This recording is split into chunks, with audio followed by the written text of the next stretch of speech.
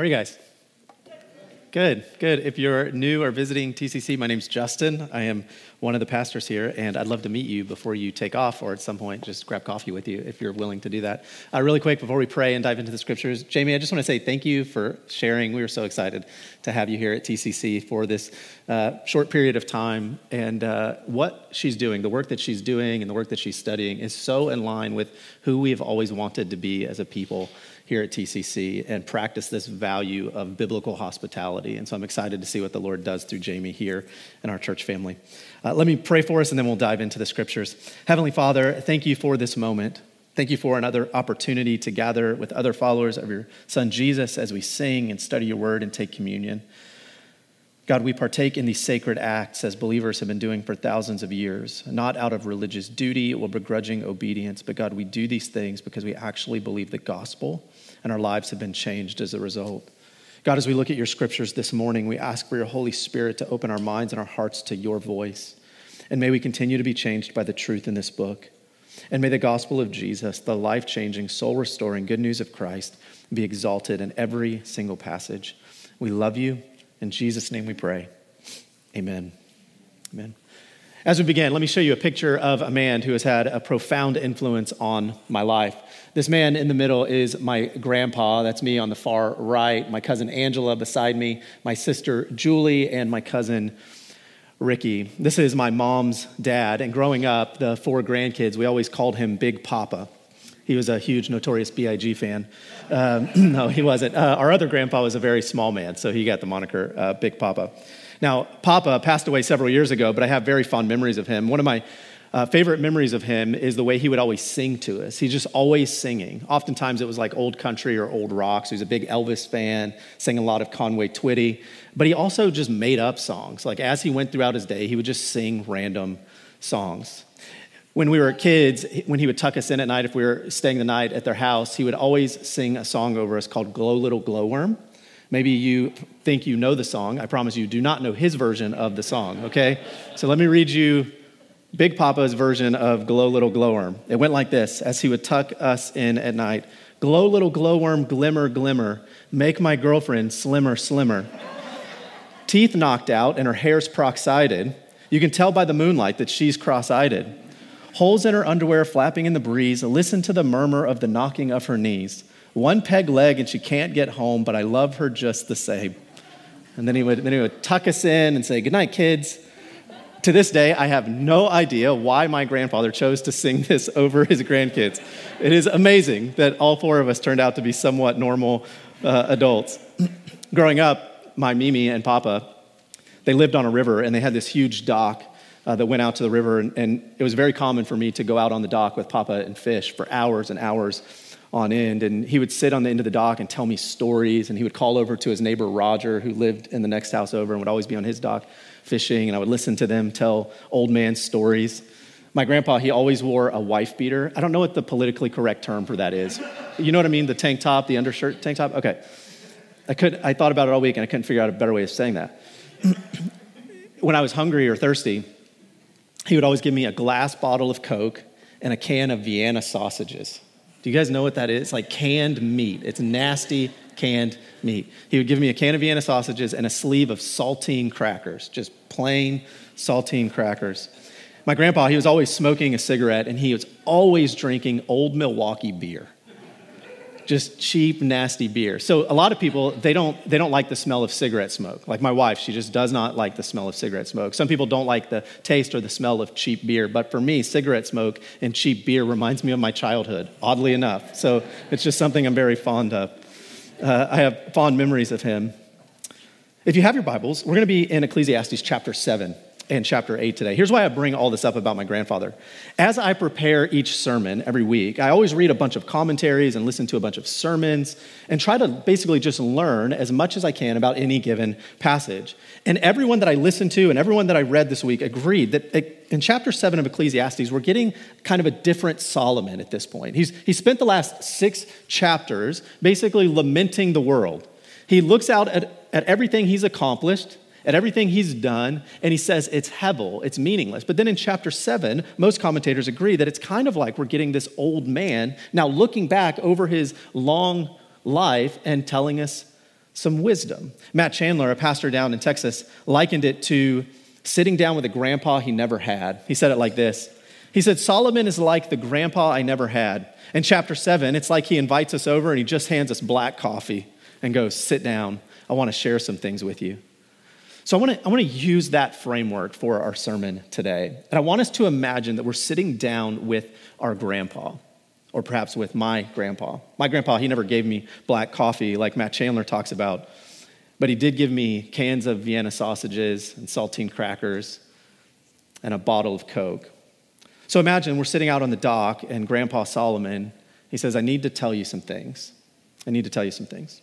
So we're going to look at several different passages in chapter 7 and chapter 8, and the approach this morning is going to be a little bit different than we would normally approach the text. Normally, I would explain the full passage, teach the passage, and then we would have the so what moment where we would talk about the application, how do we apply the text, and then I would talk about Jesus. But today, it's going to be a little bit different. It's going to be more scattered because Grandpa Solomon is more scattered in his thought. So we're actually going to read a verse or two, explain that verse or two, and then apply the passage. And then we'll read another passage, explain it, apply it. Does that make sense? Okay. So that'll be the flow for the day. Here we go. Chapter 7, verse 1. Here comes the first wise saying from Grandpa Solomon. He says, a good name is better than precious ointment, and the day of death better than the day of birth. In another place, Proverbs 22, verse 1, Solomon says it like this. A good name is more desirable than great riches. To be esteemed is better than silver or gold. Now, this gets kind of lost on us in the English translation, but Solomon is being a bit of a wordsmith here because in the Hebrew language, the word name and the word ointment, or some of your translations may say perfume, they are only 2 letters apart in the Hebrew. So it's a little bit of a play on words, but don't miss Solomon's point here. Here's what Grandpa Solomon just said. Your reputation matters. Your reputation, your name, having a good name is better than owning a bunch of expensive things. In other words, sure, there are some nice things out there, and you can buy all the newest gadgets. You can buy a nicer car. You can buy a bigger home. You can buy a vacation home. You can drown your sorrows with online shopping. You can be on a first-name basis with the Amazon Prime delivery guy. But at the end of the day, Solomon says, who cares? Who cares if you have riches and stuff if when your name is mentioned, everyone rolls their eyes and laughs at you? Who cares if you are successful in life, but your reputation, the reputation that precedes you, is not a good one? Who cares, Solomon says. Your character, your reputation, it matters. Think about it like this. The fascinating thing, when you look at men and women who are in that next season of life ahead of you, you never admire the stuff they own, right? We never look at them and think, man, if I owned what they own, I'd be happy. We look at them and we think, man, I want to be like them because of their character, because of who they actually are. Let me give you a couple of examples of this. As a pastor, 2 of the things that I really admire about pastors who are ahead of me in life are their faithfulness and their humility. So when I look at other pastors, I don't give a rip how many books they've written. I don't care how many conferences they've been invited to speak at. I don't even care how big their church is. But when I see a man who has faithfully and humbly served the same people for 40 years, I go, that's the kind of pastor I want to be. I want to be like him. Or as a dad, for example, I have a 7-year-old and a 3-year-old daughter, both daughters.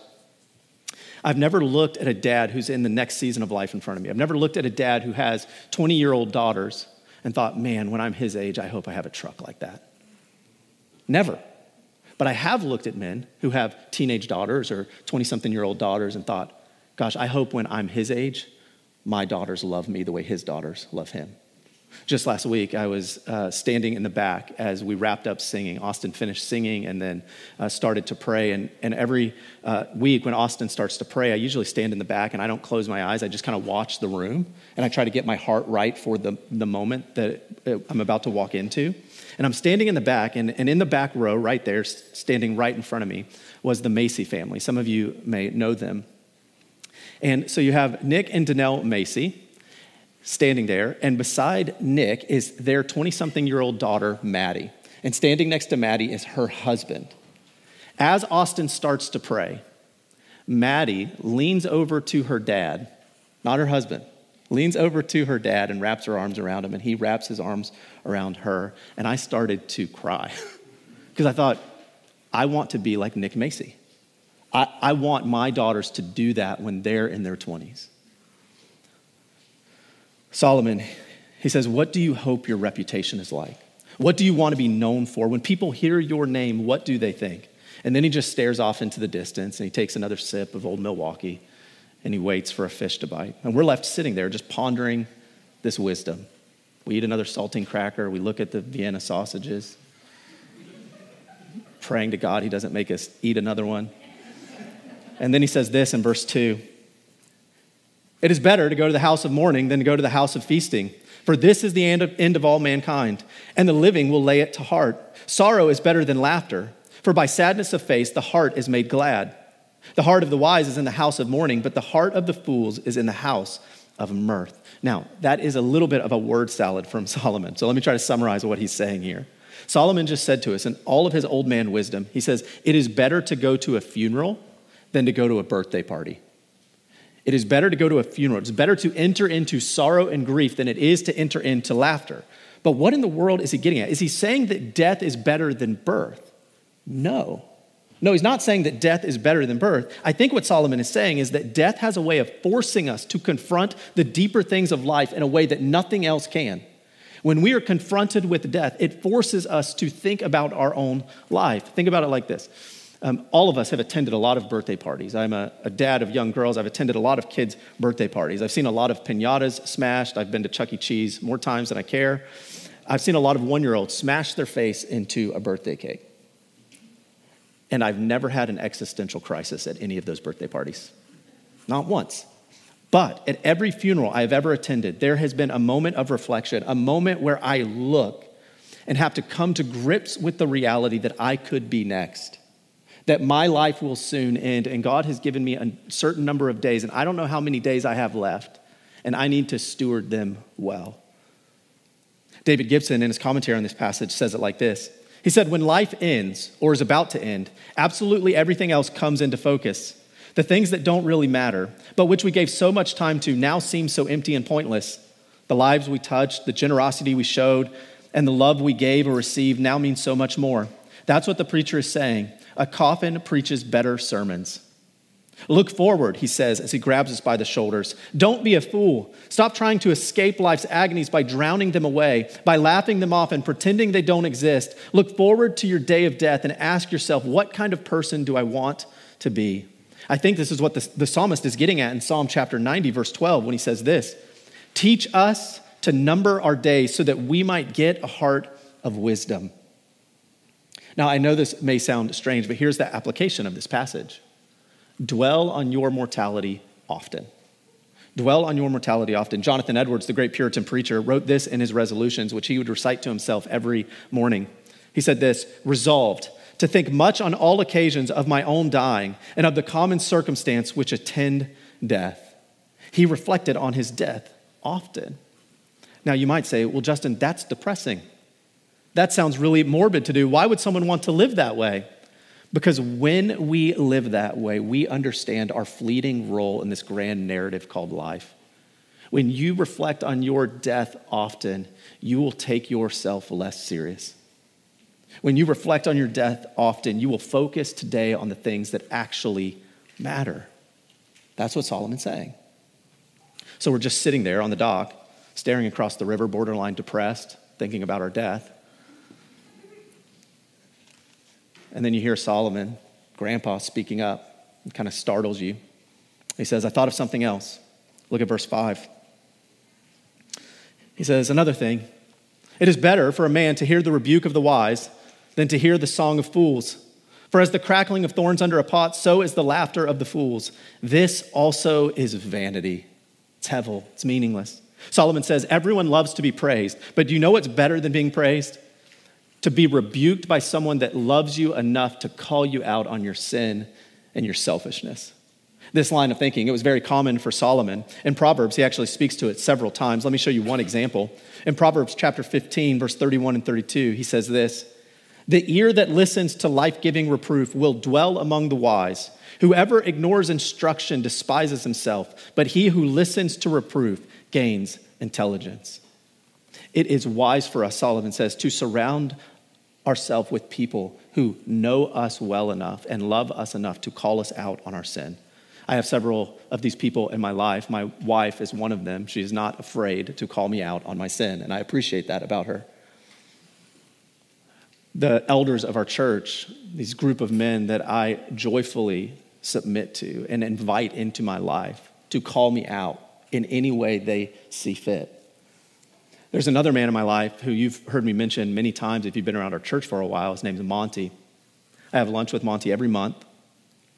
And he's in that next season of life ahead of me. He's the wisest man I know. And he calls me out.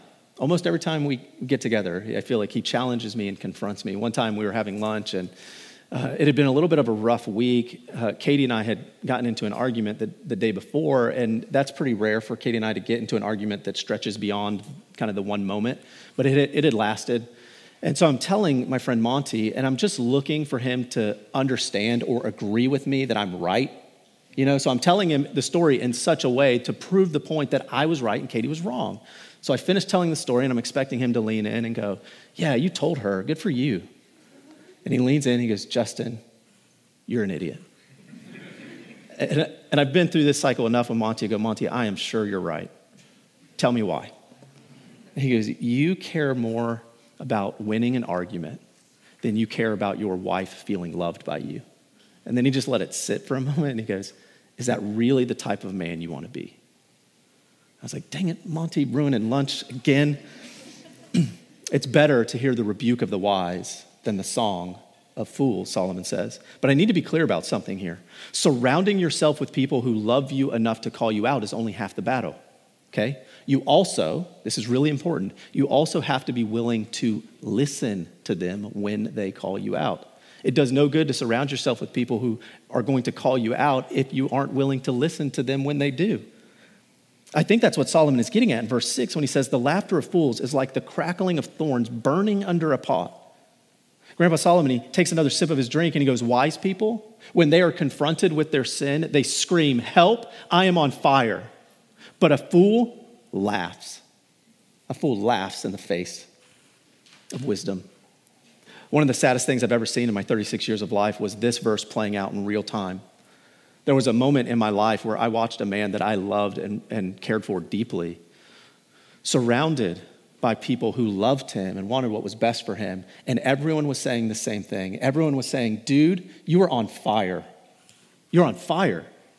And he shrugged it off and didn't listen to the people who loved him. And it was incredibly, incredibly sad. Solomon is warning us. He's saying, don't try to laugh it off. Allow yourself to be confronted and take it to heart, because that's what wise people do. So again, we're just sitting on the end of the dock, pondering this wisdom that seems disconnected from the last thing he said. And then Grandpa's like, are you going to eat those sausages? And you're like, no. He's like, boy, don't waste that food. I've been through this a lot with my grandpa. But then he jumps back in. Look at verse 10. There's another thing he says. Say not, why were the former days better than these? For it is not from wisdom that you ask this. And I love the way the NLT says it. It says this, don't long for the good old days. This is not wise. Solomon here, he's talking to Jewish people, and the Jews were guilty of this, weren't they? My favorite example is in Numbers chapter 11 and verse 4 through 6, if you want to read it sometime. The Jewish people, now living in freedom, start grumbling, and they start hearkening back to the good old days of slavery. They start looking back at Egypt, and they go, do you remember Egypt? You remember, yeah, sure, we were forced to do slave labor, but do you remember how good the food was? And those were the good old days. If we could just get back to that. And Solomon looks at him and he goes, it's not wise. Don't do that. Now, the comical example of this, of someone hearkening back to the good old days, is like the guy in his mid-30s or mid-40s hearkening back to his days of football or baseball. Adam says this is like the guy who just can't seem to close the yearbook after he graduates high school. It's like Uncle Rico from Napoleon Dynamite. You guys know that classic scene? I could throw a pigskin a quarter mile. Those are like the funny examples, but let me be really honest. This is the way I've seen this passage play out in our church over the last year. In regards to COVID. So here's what I'll hear people say, and I'm guilty of it too. We'll talk about COVID and we'll go, man, I can't wait for things to get back to normal. Do you remember 2019? How good that was? We didn't have to wear masks. We didn't have to distance. We didn't have to RSVP to show up to church. Remember the good old days? And we hearken back to it like it was amazing. And then we look forward to when COVID is over as if somehow life is just going to be warm and fuzzy all the time. Like somehow not wearing a mask to go to Costco is going to get rid of all your sin and selfishness. Like all your relational dysfunction will be gone because COVID is gone. No, you'll still be you. You'll still be sinful. Our relationships will still be damaged. We forget that 2019 was kind of hard because we were there. And it's going to be hard when COVID is over. Solomon looks at us and he goes, this is foolish. Stop hearkening back to the good old days and start living in the moment now. Now, Grandpa Solomon, he just keeps going like this all the way through chapter 8. Just these pithy and provocative statements. We don't have time to cover them all, so I won't even try, but I'll show you one more. Look at chapter 8, verse 14. Chapter 8, verse 14, Solomon says this, there's something else. There's another thing I thought of. Something else meaningless that occurs on the earth. Grandpa Solomon says, there's another thing that really chaps me, and I need to get it off my chest. The righteous who get what the wicked deserve, and the wicked who get what the righteous deserve. This too, I say, is meaningless, hevel, vanity. In other words, and we've all seen this, there are people who are faithful and loyal and kind, who love the Lord, and they die young. And there are creepy old men who will live to 100. And Solomon looks at that disparity and he goes, it's not right. It's not right. So, therefore, he goes on. Verse 15, he's going to give us advice based on that reality. So I commend you the enjoyment of life, because there is nothing better for a person under the sun than to eat and drink and be glad. And then joy will accompany them in their toil all the days of the life God has given them under the sun. This verse, verse 15, is one of 4 passages in Ecclesiastes called the Carpe Diem, or the Seize the Day passages. We saw one of them in chapter 3, one of them in chapter 5, one here, and then next week we'll talk at length about one in chapter 9. But here's what Grandpa Solomon is saying. The wise, when they are confronted with the meaninglessness of life, they recognize that God has given us the present moment, that is all we have.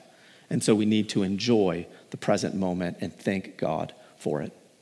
What Solomon is saying here is really important because it's something that we all struggle with. All of us struggle living in the present moment. We always either look back at the past with regret or wish we could change something, or we hearken back to the good old days, or we look forward to the future, but rarely are we in the present. French author Hilaire Belloc says it like this: while you are dreaming of the future or regretting the past, the present, which is all you have, slips from you and it's gone. The French philosopher Blaise Pascal describes it like this: we seem never to be able to be happy with the present. Either we yearn for the future and wish it would hurry up and get here, or we mourn the past and wish it had not flown by so quickly.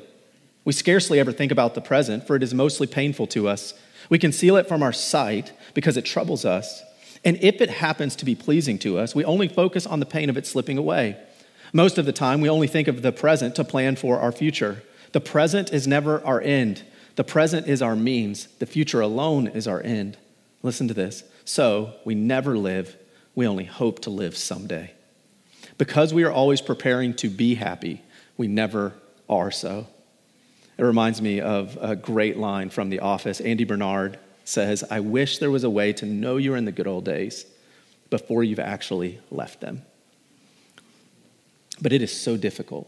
It is so difficult because anytime we begin to be present in the moment, something around us will distract us and we'll be gone. We will be in the present moment. We will be enjoying time with our children. We will be enjoying time with our spouse. We'll be enjoying time with someone in our community. And then your phone buzzes and you're taken out of the moment. Several years ago, I attended a conference, and at this conference, there was a hip-hop artist named Propaganda. It's his hip-hop name. Jason Petty is his real name. And he did this poem, this spoken word piece. And all these years later, I think about this poem all the time. I actually read this poem to us last year when we went through the Bible in the year. We did one sermon on Ecclesiastes, and in that sermon, I read this poem. But it's so good and it's so timely for this passage that I want to read it to you again. So fair warning, it's a bit long, but it is totally worth it. So we'll put all the words on the screen. He said this, "So I tend to think of life in terms of movie clips or tweetable moments. Somehow I've convinced myself they last longer that way. And my wife proved me wrong when she referred to my phone as my black wife. Now, I thought it was funny. I mean, we both giggled. Now, single men take note. I'm no expert, but I don't think she was kidding. She talked about some other stuff, which I really don't remember. I was too busy in my head composing a tweet where I would quote her with some sort of clever hashtag about marriage and about how much I love her to be paying attention to her at that moment. I think what snapped me back in was the silence, which indicated I was supposed to have some sort of response to whatever she was talking about. I told my father that story in hopes to get a little sympathy. My father, civil rights and Vietnam War vet, hopelessly charming on his fourth marriage, father. And rather than the customary nod that men give each other when they understand, he proceeded to tell me why he failed as my mother's husband. He said it was the same reason half of his platoon died in Vietnam, and the same reason you were deathly afraid of your daughter becoming a teenager. Son, you can't hear past the explosions, either the ones that already happened or the ones you anticipate.